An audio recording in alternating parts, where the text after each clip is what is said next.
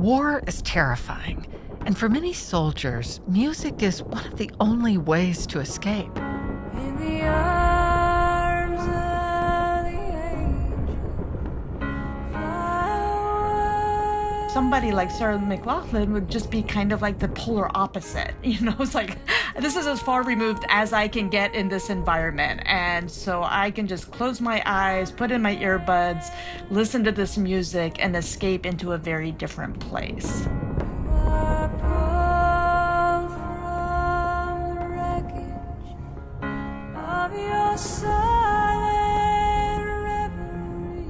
From Virginia Humanities, this is With Good Reason. I'm Sarah McConnell. Today, the soundtrack to the wars in Afghanistan and Iraq. Some comfort here. But first, the Soul Masters was an interracial soul band from Danville, Virginia, formed in the 1960s. Jerry Wilson and John Irby were the two lead singers. They were African American, and the other 8 members were white. While the Soul Masters never got a big-time record deal, they did produce 2 original songs that brought black and white audiences together on the dance floor. Producer Matt Darrow went to Danville to talk with Jerry Wilson as he reflected on his 3 years with the band and what it was like touring the South during the height of segregation. I started singing when I was 16 years old.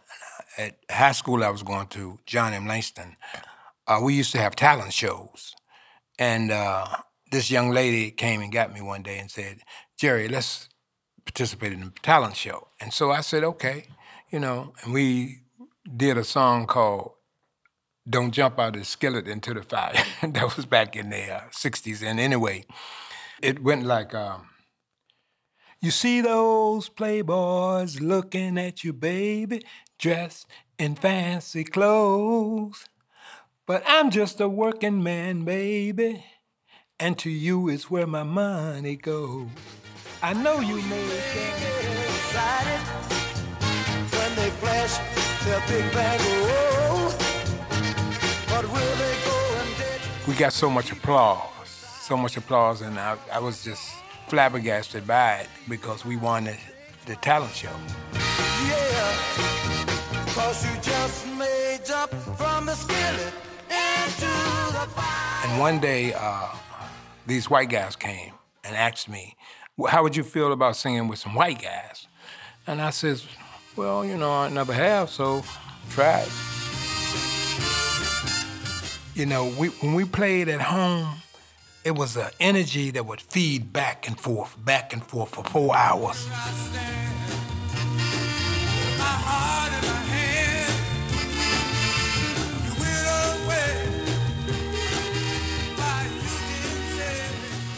John and I used to put on a show. We used to keep the people spellbound, when we would perform. John had a unique voice, high, real high.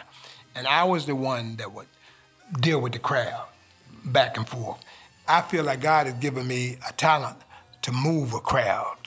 Because when they're out there on the floor, I realized they didn't have any worries. Whatever happened, they left it at the door. And they may have went back to it, but on that dance floor, you couldn't see it.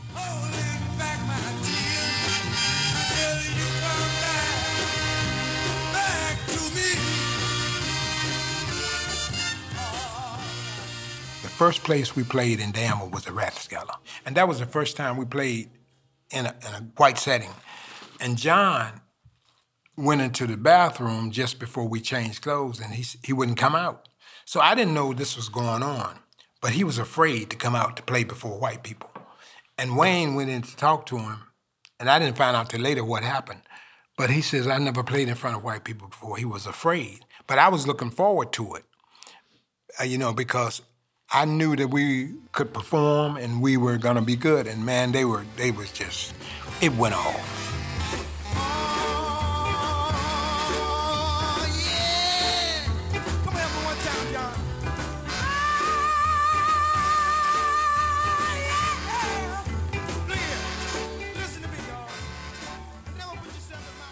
I'll tell you a situation that happened that was really bad, man. It was really bad.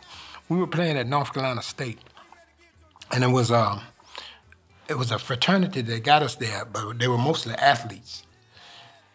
And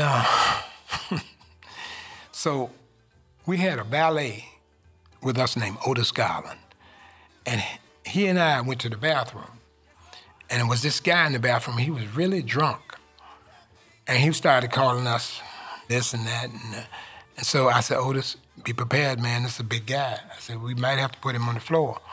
And so as he was walking towards us, about 5 football players came in and said, is this guy messing with you guys? And we said, no, everything's all right. They said, no, he's messing with you. And Otis and I left out the bathroom. But when this guy came out, he didn't have a tooth in his head. They beat him pretty bad, man. And I felt really bad for the guy because he was drunk. I didn't want to see that happen to him.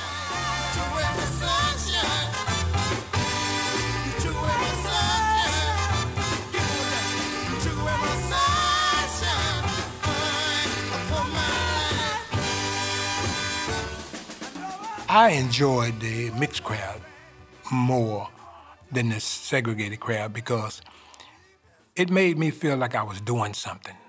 The Soul Masters was my way of saying I'm contributing to this whole thing. And John and I used to talk about that a lot.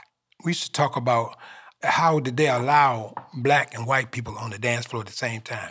But it was the music, it was us getting along and we transferring our energy back to them and they transferring their energy. I mean, I feel good about how many people we touched in those 3 years that I played, how many people that can come and tell me a story. It was just like every day with the Soul Masters was a sunny day. That's the way I feel. That was Jerry Wilson speaking to producer Matt Darrow about his time with the Soul Masters.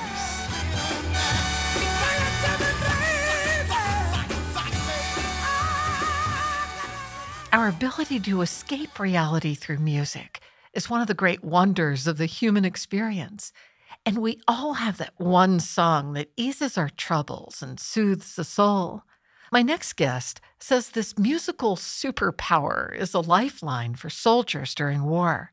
Lisa Gilman is a folklore studies professor at George Mason University and the author of My Music, My War, The Listening Habits of U.S. Troops in Iraq and Afghanistan.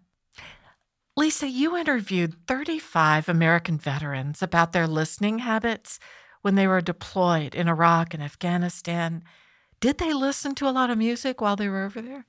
Yes, that's such an interesting question. When I approached people while I was doing this project and I'd say, hey, can I talk to you about music? One of the things I just heard over and over was like, yeah, totally. Music was huge.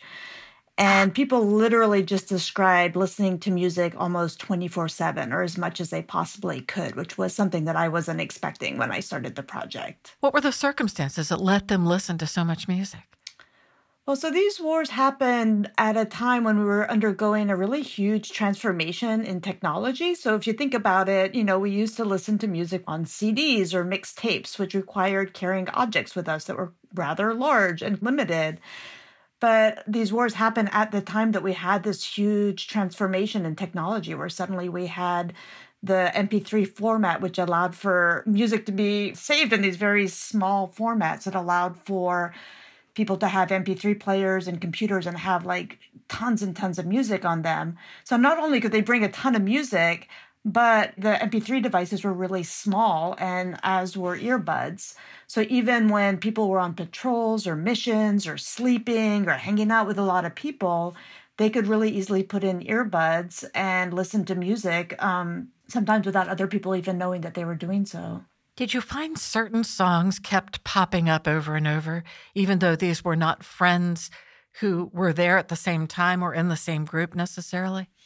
Well, it was more like genres. So a lot of people would describe listening to like heavy rap or metal genres, or there's, certain really patriotic songs that kept coming up.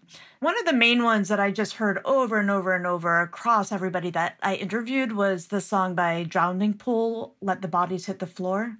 Had you ever heard of it before they described it?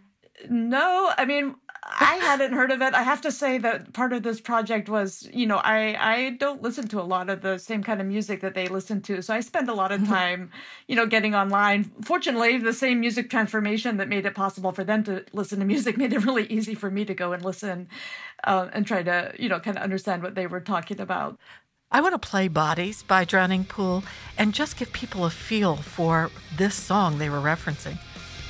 Nothing wrong with me. 2, nothing wrong with me. 3, nothing wrong with me. 4, nothing wrong with me. 1, something's got to give. 2, something's got to give. 3, something's got to give. Yeah! Let the bodies hit the floor. Let the bodies hit the floor. Let the bodies hit the floor. Let the bodies hit the floor. Let the bodies hit the floor. Let the bodies. Wow. Right? Yeah, it's such an interesting song, and so many people said that this was the anthem, this was the song that was really the anthem for these wars. And at the time that I was doing this research, there was a lot of talk in the media about soldiers and troops from different branches listening to these really heavy genres. And the media really was portraying these like badass soldiers, listening to this badass music and going out and being badasses. And one of the things that really came up in my interviews and that I'd really like to emphasize is that the people I interviewed were all like human beings, right? And being at war is hard and scary and sad. And so a lot of the times when people describe to me listening to this kind of music, like say when they're getting ready to go out for a mission or when they're hanging out with other people in their units, they would talk about using the music to try to get themselves to feel and be the person that they were supposed to be. So if you're going to go out on a mission and you're supposed to be like, a scary, physically dominant, fearless person, well, the person who's going out to do that is just a human being with feelings and emotions. And they are often worried about whether they can do what they're going to do, or they're worried about whether they're going to die, or whether their friend is going to die. Are they going to be able to protect their friend if there is an attack? And so they would describe using this music to try to get themselves into the psychological state that they needed to be in to go out and do the job at hand. So that's a very, very different version of the story than kind of badass dudes listen to badass music to go and be badasses, right? And I think that's something that I was really trying to get at with this book is really humanize the experience, really provide some more story and information about who the people are who went out and were fighting these wars. You mentioned how eclectic their personal playlists were that they would listen to privately. One of the songs that kept coming up was people were listening, or at least a few of them, to Sarah McLachlan's The Arms of an Angel. Mm-hmm. Such a surprising song for soldiers in war. Yeah, I mean, it's interesting because when I first heard soldiers describing listening to things like that song, I was a little bit surprised, but then when they started talking about it, it made a lot of sense. So to give you a couple of examples, one person said, and this I heard a lot, was, we're at war, you don't have a lot of control over your environment, right? So when you have a job, like I get to leave my job and come home and be like, phew, I'm glad I'm not at my job anymore. I'm going to talk to other people. I'm going to do other things. I'm going to go exercise. I'm going to go watch a movie. But when you're at war, you're just there. Like you might not be on a mission anymore. You might be back on base, but you're surrounded by exactly the same people you were on the mission with. You can't leave. It's really limited. And so they were in a highly masculine space, right? There's war, there's a lot more men than women, there's a lot of aggression, there's a lot of, loud banging music. And so somebody like Sarah McLachlan would just be kind of like the polar opposite. It's like, this is as far removed as I can get in this environment. And so I can just close my eyes, put in my earbuds, listen to this music, and escape into a very different place. You interviewed mostly men, but a few women also. Was it only the women who were playing Sarah McLachlan? It was the men who were playing Sarah McLachlan, because for women listening to women's songs, like the idea of being a woman didn't have that same separation from their environment for them because they are women. So they didn't, it was kind of interesting. It's like for the men, listening to women's songs makes it feel like they're kind of in a different space. For the women, women's songs wouldn't have that same role. Let me play that piece just a second to remind us of how different the mood is. In the arms of the angel, fly away from here, from this dark, cold hotel room, and the endlessness that you fear. You are pulled from Oh my gosh, right?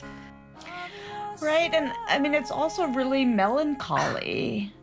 And, you imagine somebody missing home, feeling a little bit distressed, maybe missing a partner or something. And so the song can allow somebody to really kind of sink into their melancholy, And you feel also protected by her. I'm enveloped in the arms of an angel. You write at a time when you have no control over your life or death. To wrap yourselves in such a song, I totally understand.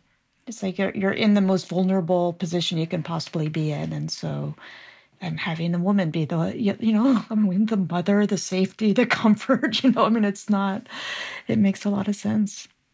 What about the women? Were their listening habits different from the men? I assume they were. Yeah, yes and no. So the women that I interviewed did listen to a lot of really hard genres. And a lot of that there's a lot of pressure on women in the military to live up to standards of masculinity, right? They're questioned at every second that, why are you here? You can't do this. You don't belong here. And you are a sexual object. And can we please be with you? Or, there's a lot of sexual harassment and assault that happens. So for women in the military, especially at war, it's really a difficult place to be in. So some of the women that I talked to really emphasized how much they listened to really heavy, hard genres, partly as a way to prove to themselves and the people around them that they were indeed manly enough to be in the military within the ways that gender is constructed and expected in that space. And then one person in particular who was in the Navy just described she dealt with a lot, really intense depression and trauma while she was on this ship. And so she would talk about just going into her berth by herself, this tiny little space she could go into and listening to really intense music that sunk her deeper into her depression. And, men did that as well. But the level of pressure on women in those spaces was even greater than for men. That's interesting. It sank her deeper into her depression. And I think that's really important, and I write about that a lot, as we talk a lot about the positive effects of music, that people can use music to control their moods, to feel better, to manage trauma, to manage stress. But a lot of people I talked to also talked about using music in ways that were bad. I mean, bad as in like to make them feel worse. Like it's not unusual for depressed people to listen to music to make them, this going to spiral them sinking deeper and deeper and deeper, in as much as people talk about using music to try to get themselves out. So both things happen. Talk a little bit about the patriotic songs you were mentioning earlier. Was that fairly common? And what sorts of songs were they playing? So during the wars, if you might remember, that we had a lot of country music, and country artists were putting out music that was very pro these wars and patriotic and pro troops. So somebody like Toby Keith was particularly known for this. Artists sometimes went and performed for the troops. So one of the particular songs was Red, White, and Blue by Toby Keith. So this was very widespread. Lots of people mentioned listening to Toby Keith and this song in particular. It also features in some of the YouTube videos that they made. One of the verses is, "And you'll be sorry that you messed with the US of A, because we'll put a boot in your ass. It's the American way." Uncle Sam put your name at the top of his list, and the Statue of Liberty started shaking her fist, and the eagle will fly, and his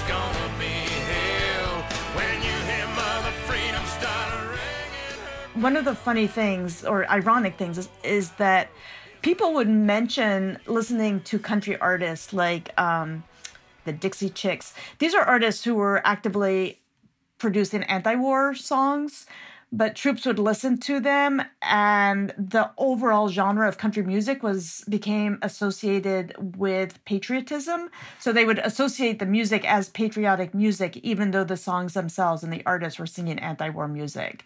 So then I also knew I had people that I interviewed who were like, I can't listen to country music anymore because I associate it with this kind of pro-war stance, and I don't feel like what we did was justified, and so I can't even listen to this music anymore. What did you learn personally? I mean, just real profound understandings of what it was like for these people to be fighting as such young women and men? Yeah, the experience was really, really profound for me. I went to high school in Clarksville, Tennessee, which is where Fort Campbell Army Base is located in Kentucky, but it's right on the northern border of the city. And my high school was right next to the base. So, I spent time on the base. My friends were all mostly Army brats. A lot of my friends went into the military. So I came into this project knowing that the people who join the military are just, human beings like me. And that's, that they make the choices for whatever reasons they do. But often it's because that's kind of the path that's available to them when they're graduating from high school or are young people trying to figure out what to do next. At the same time as I realized I had a lot of preconceived ideas about the troops that I don't think I knew that I had. And so when I just started interviewing people, I was just struck by how incredibly thoughtful and articulate each person was about the real complexity about what it means to be in the military and to go to war. And that didn't matter what somebody's political perspective was. It didn't matter what the reason was they went, why they selected to join the military, or how they felt about their war experience. That was very, very varied. But each person was just extremely thoughtful and intellectual about what it meant to them as an individual and kind of the profound impacts it had. And so every single interview, I would just kind of leave and be like, oh, I need a few hours now just to kind of sit with this information. And I was just so honored that people were really willing to talk to me. The other thing that was really interesting is the focus on music. So when I started the project, I thought, well, I'm going to go and ask people who have been to war, and I'm going to say, hey, I want to talk to you about music. They're going to say, that's really trivial. Why do you want to talk to me about music? Like, this was war. And what I found was the opposite. I would say, hey, I'd like to talk to you about music. And they would say, like, yeah, that's a really important topic. I have a lot to say about this. But the other thing I found was that by asking questions about music, I was able to provide an opportunity for people to talk about their war experience where they maintained a lot of control over what they shared, what they didn't share, how they shared it. If I had said, hey, will you tell me about your deployment? Tell me about going out on missions. People have been like, I'm not going to tell you that. Like, why am I going to tell you that? These are really difficult stories and I don't know what you're going to do with them.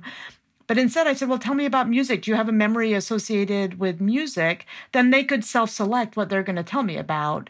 And they could tell it to me where the focus was really about the music. And so in the end, people shared incredible stories with me and things that they probably would never have told me about if I had approached it in a different way. You write about a rapper called Soldier Hard and how his music helped veterans adjust to civilian life. Will you talk about that a bit? Yeah, so Soldier Hard, the artist's name is Jeff Barolero, and he is just an amazing human being, and I think everybody should go look him up right now.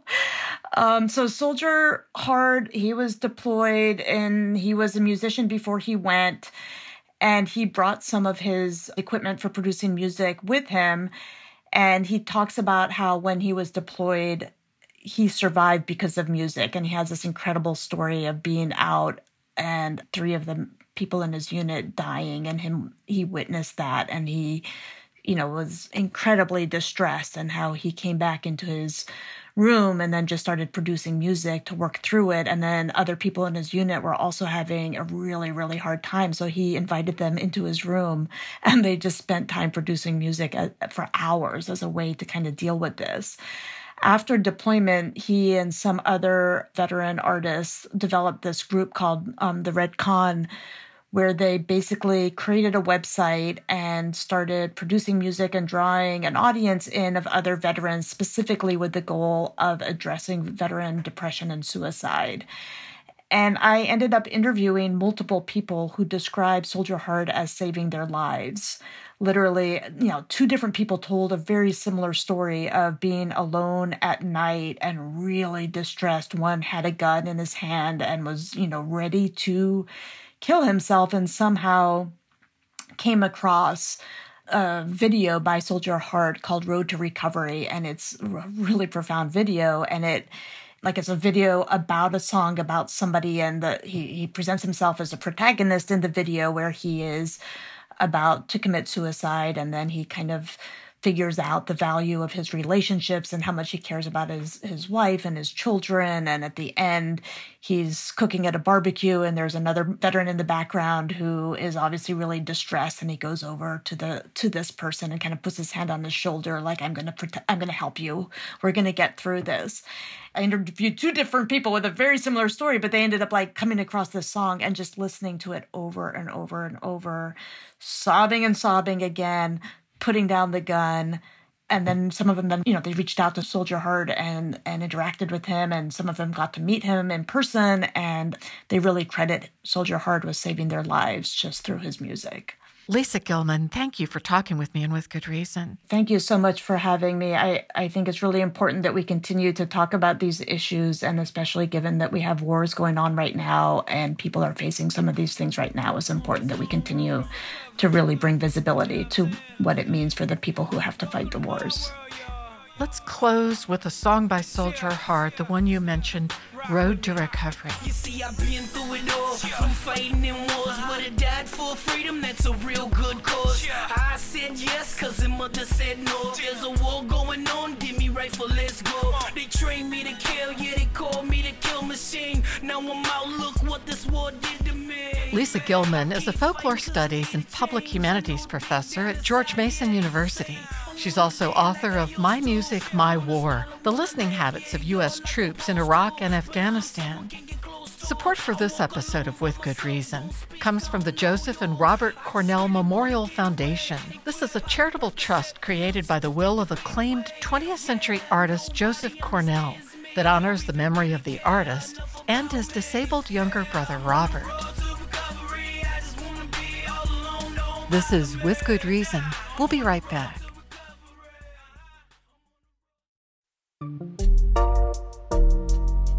Welcome back to With Good Reason at Virginia Humanities. Meet Virginia's new state folklorist, Katie Clune. Katie says her passion for folklore and folk life stems from growing up all over the world as the child of a parent in the Foreign Service. Growing up and moving between cultures where you land as an outsider, but through experiencing culture, begin to understand the people who surround you. For me, those points of connection that can be birthed through a textile or visiting a museum or learning a little bit about the importance of a national dish, those are those kind of searing moments of relating to another human based on something they love and something that likely came out of their home or how they were raised. I just get most excited about the opportunity to grow cultural understanding between people. Your first folklore project revolved around the Laos immigrant community in a small town in North Carolina. Tell me about those people and their story and how they came there. Absolutely. So when I was moving from Washington to North Carolina in 2013, my parents were moving to Vientiane, Laos. My dad was appointed U.S. ambassador. And I was coming from the Textile Museum and knew that there was a large community of Hmong people, an ethnic minority from Laos, living in Western North Carolina. And I thought initially I could do a project around Hmong textiles and textile traditions in North Carolina and then compare it to Laos because I wanted to really spend a lot of time in the country if I could. And what I came to fall into through, real serendipity and something I'm endlessly grateful for is I ended up meeting, through a volunteer at the museum, a woman in the Lao community. We met at a Hmong New Year's festival and took a walk around. And what really struck me, though, is she invited me to her sister's restaurant after the festival and served me sticky rice and papaya salad and beer lao. And just the way I saw her sister, Dara, decorating the walls of her restaurant with musical instruments from Laos and photos of monuments, and the way the menu was so lovingly explained, I knew there was something really special going on here. You wrote a beautiful piece about the culture this family left behind as some of them swam for their lives across the Mekong and years later ended up all together in North Carolina. It was about the marketplace they left behind. And as I read your description of it, I felt that sense of joy and loss.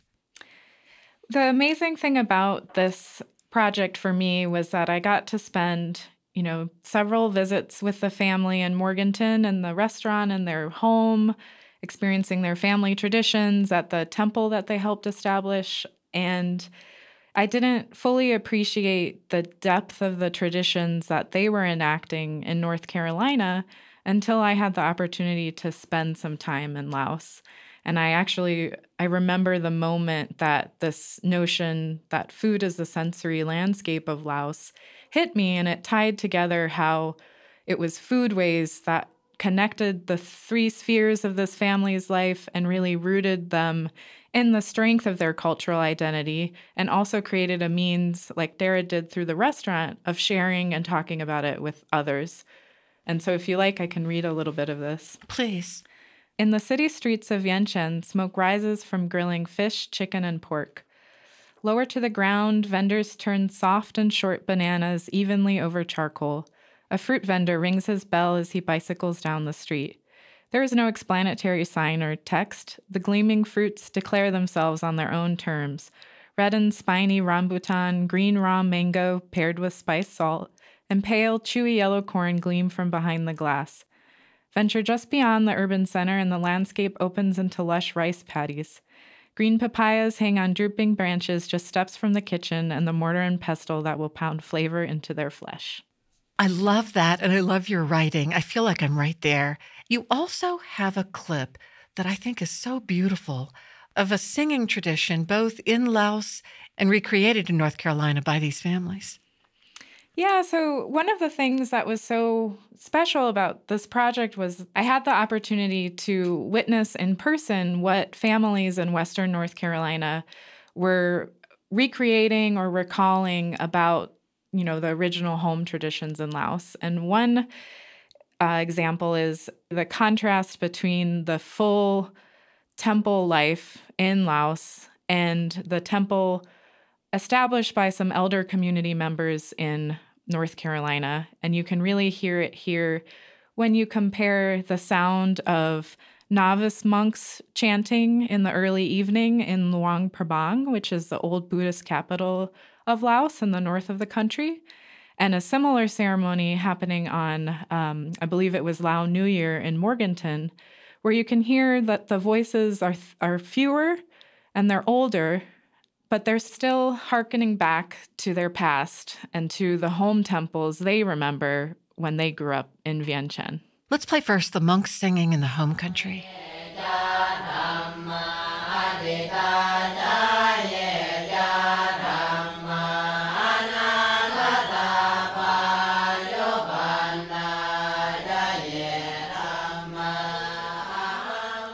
And now let's play the singing by the older men in Morganton.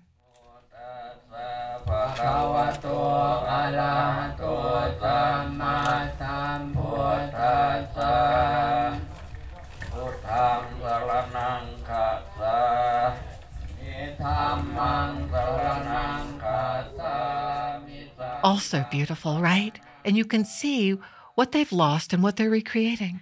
And I think it plays out most in these, these are chants in Pali, which is kind of similar to Latin for Catholicism. It's probably one of the more challenging traditions or pieces of the religion for the next generation who are not raised in the context of Laos and that formal training in the monastery to capture. So I think that's also what we're hearing there.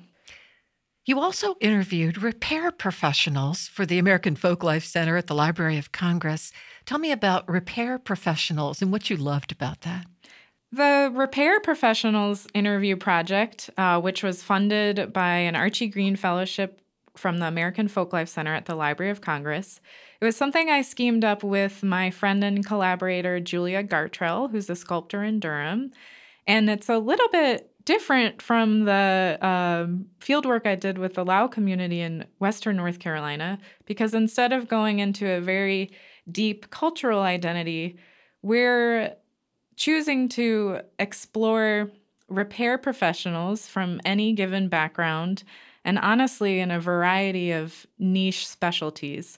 So we received funding to do 20 oral history interviews with folks ranging from a third-generation African-American plasterer, a cobbler in Raleigh, to ceramic restoration specialists in Greensboro, a Black luthier, which I learned he was one of the only Black luthiers practicing at a street that intersected with my own in Durham. So again, this project was a wonderful excuse to talk to people and get into their workshops and, see what they were making and fixing. Let's play a clip from Horace McKee. He's one of the fellows who does ceramic repair. Working with your hands opens your mind. There's a strong connection between your hands and your mind. And it's not something that is demeaning. It's not something that's beneath you. It can expand your understanding. He's like a sage of his business, right? Absolutely. He had a very philosophical approach to making a livelihood by working with your hands, as you heard. And I think he really kind of hit on one of our primary interests in this project, which was to make clear the inherent satisfaction there is in repair work, and also in the pride that comes with knowing that your set of hands and your brain may be one of the only in your county, state, region that knows how to do what you can do. I know you're so new to this job, and mostly you're on a kind of listening tour, reading, talking to people, traveling. But what are some fresh ideas that have popped into your mind just in the first few weeks about things you might want to do with the Virginia Folklife program? Just the other day, I was visiting my future in-laws in Virginia Beach and realized that I don't think the Virginia Folklife program has ever talked to a surfboard builder in the state. Yeah, that's a great idea. There is something that's been going on for a number of years. It's called the Virginia Folklife Apprenticeship Program. And the idea is take somebody who repairs fine ceramic plates or someone who is a luthier, that sort of thing, and help them and exalt them as they're training the next generation. What I've been proud to recognize as I come into this position is that this year's cohort of mentor artists and their apprentices will actually be the 20th. And so I'm going to use the sort of 20th year of the program to pause and also reflect on who, both geographically and background and tradition, we've served and what gaps there might be. Virginia has resettled a lot of people from Bhutan, and I'm interested in learning a little bit more about that community and what traditions they're practicing in the Commonwealth. Katie Clune, thank you for sharing your insights with me on With Good Reason. Thank you so much for having me, Sarah. I'm so excited to be here. Katie Clune is the new director of the Virginia Folklife program at Virginia Humanities. Coming up next, a wild goose chase and a woman buried alive. Back in the early 1980s, Grace Tony Edwards developed Radford University's first Appalachian folklore class. It was later taught by Ricky Cox. Now they're both retired and here to reflect with me on some of their favorite student-led oral history projects, which have all been digitized at Radford's Appalachian Folklife Archive. Grace and Ricky, you both grew up in Appalachia. Tell me some of the stories you heard as children. Oh dear. Well, my parents were both storytellers. One in particular that I recall my mother telling was about her dad who went across a mountain to visit his girlfriend. He was courting a young woman that he eventually married. And of course, he walked because that was the mode of transportation back then. Well, as he was going home that night, he heard suddenly what sounded like a vast beast of some sort moving around. He said it sounded as if it had iron hooves, and it sounded really big. So his solution to try to avoid this thing was to climb a tree and watch and see what happened. Well, as the story goes, this beast, which was a horse-like creature, came and settled itself underneath the tree where he was and stayed there all night long, keeping him trapped in the tree. And at daybreak, it supposedly just vanished. So that was the story that my mom used to tell us, and I think it was probably a cautionary tale to tell us to stay out of the woods at night, or we might be sorry. And then you also have a story about a home remedy. And a lot of times home remedies are something we think of with folk life stories. This one is about getting rid of warts, and everybody's sort of got a different version of this, right? Yes, yeah. So you want me to tell my wart story? Please do. Okay. When I was quite young, probably about 5 years old, I had a whole bunch of warts in the palm of my hand. And so my parents took me to a wart doctor in the community where we lived in. At that time, Sunshine, North Carolina. This man asked me to name every wart by the name of an actual person. Well, that was hard because I was a little tyke and I didn't know all that many people. But I finally managed to get through naming everyone a different person. And I suppose the theory behind this is I was giving each person one of my warts. Not a very nice gift. But a few weeks later, the warts had disappeared. Actually, within the last month, I was talking with a friend who is now 92 years old, and he was remembering having some warts removed in his childhood, and it involved some object that I've heard, dish rags and other things, something that you have to use to, and you touch the wart with that, and then you hide that or throw it away. And I forgot what he said it was, but he said that he did what he was told. He touched each wart with this object, and he hid it, and he knows today where he hid it. He said, I still remember. And I wanted to ask him where he hid it, but I was afraid the warts might come back, so I didn't ask him about it. Ricky, there are a couple clips that we have from interviews your students did that I'd like you to introduce and give us a little background on.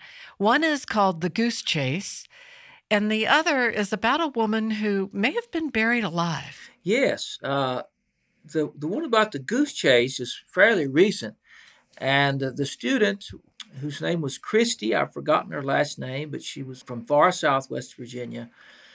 She immediately thought of her grandfather, who was a good storyteller, and she interviewed the grandfather and included that story about the goose chase, which is just, you can almost picture the thing. It's just an outrageous tale. One time we got down to Monto, and there was a goose on the side of the bank. We didn't see geese very often, but that thing was trying to run and couldn't fly. So we pulled in there. We figured we'd get that goose and cook it. We chased that thing for 30 minutes in there. Finally, I caught it and I drug it back out to the bank where the boat was at. And it bit me. It jerked a big blood blister right above my left tit. And I finally got it off of me, and Grand Ernie grabbed it. And it bit him on the arm, and it crapped down his leg. He had them white football pants on. He had a big green streak down his leg. Okay, let me add one thing about the goose story. The boat that they were floating down this stream in, they had made out of a car hood, or actually they had gotten two car hoods from the same model of car and fastened them end to end so that one hood was the prow and the other end was the back of the boat, although you couldn't tell which end was which. So there's a whole story about that, about the waterworthiness of the boat that they were piloting down the river. The other story was one of the best students I ever had, and she interviewed a married couple. He was telling a story that he had heard as a young man, and an interesting note about that, he says at the beginning, he says, I don't think this story is a story, something like that. And what he means is that, and as I grew up, a story is a lie. And I once interviewed a woman for the project that I did in 1985. I interviewed a woman who owned a store, and I said, do you know any stories about whatever? And she said to me in a not too friendly way, she said, well, I don't follow stories. And follow meaning listen to or perpetuate, story meaning something that's not true. And I kind of offended her by asking for a story. So this man is saying this is a story, but it's not a story. It's true, and he told it as something that really happened. I don't think this was a story. I think it was a true story. Back then they called it, I don't know if it was something like the Asiatic flu. People take it and they just go into a coma. And so this lady passed away, and he milked the lady's coffin, and they buried her. Some means another, these people come back maybe a year or less is going to have removed from that cemetery. And see, back then it was a wooden coffin, a wooden box, wasn't no vaults. And when they took the top, she had turned over. But what happened, they think maybe at the time this lady had just went into a coma and they thought she was dead and buried her alive. But now that's about the, I guess, amazing story that I'd ever heard in my life, and it always stuck with me. And one more reason to save those is the wonderful. I love to hear that man talk. That I think he grew up in East Tennessee, but that is so familiar to me. And there'll come a time when linguists may need to listen to these, to hear people in a natural setting speaking in a way that's comfortable, not polishing it up for the tax collector or whomever that they might feel the need to impress with adapting their language to the standard. Both of you had experiences where students in your classes from Appalachia, from the region, felt so self-conscious about their own accents that they were reluctant to speak up and were later so encouraged by the Appalachian folklore class that they actually became proud of their accents or proud of their culture. Can you talk a little bit about that? Yes. One of the things that I always tried to impress my students with was that their accent, their dialect, is their own, and they should keep it. They should not feel compelled to have to change it. But, of course, quite a few students who came into the Appalachian courses who were from Southwest Virginia had marked accents, dialects that may have been different from a great many of the other students that were in school with them. So one young man in particular that I recall came to me at the end of the class he had taken, And he said, I just want you to know that I think this class has saved my college career, because I believe I would have dropped out if I hadn't had this class and had the encouragement to honor my own speech patterns from my past. And so I felt very rewarded about that. And of course, he was not the only one. There were others who also expressed a similar point of view. I think it's just the fact that they learned that their speech was part of their history that was valuable and worth saving and was part of them. And therefore, it was a great lesson and a great reward for me. Ricky and Grace, this has been a delight. Thank you for talking with me today on With Good Reason. Thank you very much. Oh, it was our pleasure. We are delighted to have a chance to share this work that we put a lot of our lives into. Grace Tony Edwards is a professor emerita of Appalachian Studies and English at Radford University. Ricky Cox is a musician and a retired English instructor at Radford University. Support for this episode of With Good Reason comes from the Joseph and Robert Cornell Memorial Foundation. This is a charitable trust created by the will of acclaimed 20th century artist Joseph Cornell that honors the memory of the artist and his disabled younger brother Robert. With Good Reason is produced by Virginia Humanities, which acknowledges the Monacan Nation, the original people of the land and waters of our home in Charlottesville, Virginia. Our production team is Allison Quantz, Matt Darrow, Lauren Francis, and Jamal Milner. Maya Neer and Cassandra Deering are our interns. We had production help this week from Carice Luck-Brimmer and Jenny Taylor. For the podcast, go to withgoodreasonradio.org. I'm Sarah McConnell. Thanks for listening.